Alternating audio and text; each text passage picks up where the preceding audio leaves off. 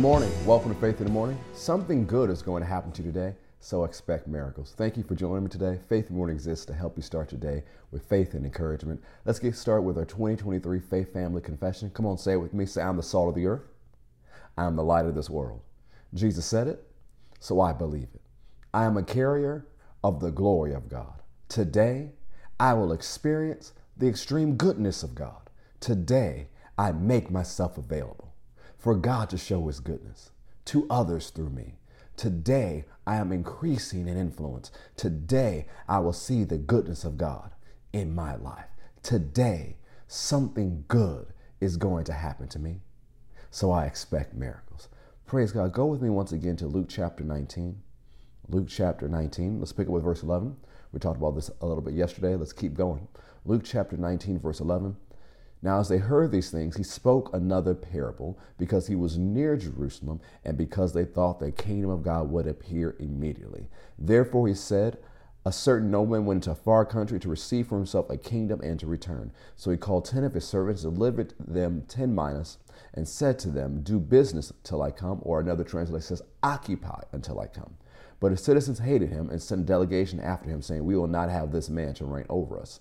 And so it was when he returned, having received the kingdom, he then commanded these servants to whom he had given the money to be called to him, that he might know how much every man had gained by trading. Then came the first, saying, Master, your mina has earned 10 minas. And he said to him, well done, good servant, because you were faithful in a very little, have authority over 10 cities. And the second came, saying, Master, your mina has earned 5 minas. Likewise, he said to him, you also will be over 5 cities.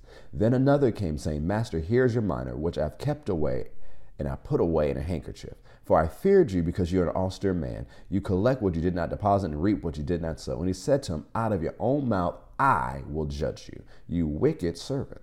You knew that I was an austere man, collecting what I did not deposit and reaping what I did not sow. Why then did you not put my money in the bank, that at my coming I might have collected it with interest? And he said to those who stood by, take the mina from him and give it to him who has 10 minas. But they said to him, Master, he has 10 minas. For I say to you that everyone who has will be given, and from him who does not have, even what he has will be taken from him. Now, one of the things about this parable, there's so much to see here, we'll dive into a little bit today and a little bit tomorrow, is that minas weren't a lot of money. Because a lot of people are familiar with the parable of the talents, like, oh, these are the same parables in different gospel accounts. No, these are two different parables. The talent was a large amount of money. The minas was a small amount of money. And so in the talents, he gave to a handful of people who had a large responsibility. In that parable, you say he gave the talents each to his ability.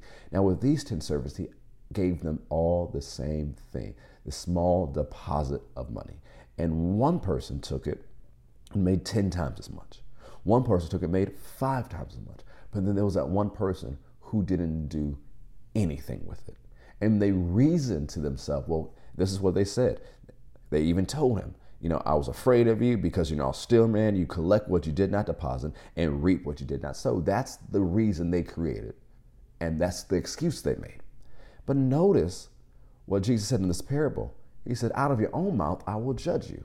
Because if you really believed that this is the type of businessman that I am, that I expect returns on my investment, I expect you to produce, if you really believe that, you wouldn't have just done nothing with your deposit. You would have just hidden your money. You would have put it in the bank so I would have interest. So the thing is, this man had an excuse, not a real reason. And too many believers have excuses why they can't do what God has called them to do. They have excuses why they can't use the gifting God is giving. They have excuses why they can't use the talents for the kingdom of God.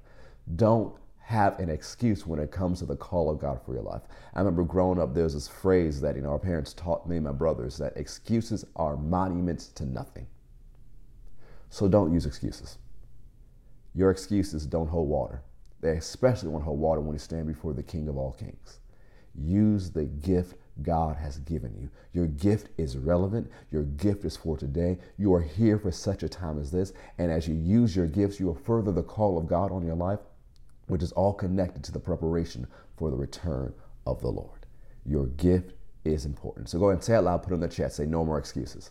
Come on, say it out loud, put it in the chat, say no more excuses. Yep, I'm talking to you. Come on, say it out loud, put it in the chat, say no more excuses. No more excuses. It's time to go further in the call of God on your life. Something good is going to happen to you today. Expect miracles. Have a great day. God bless.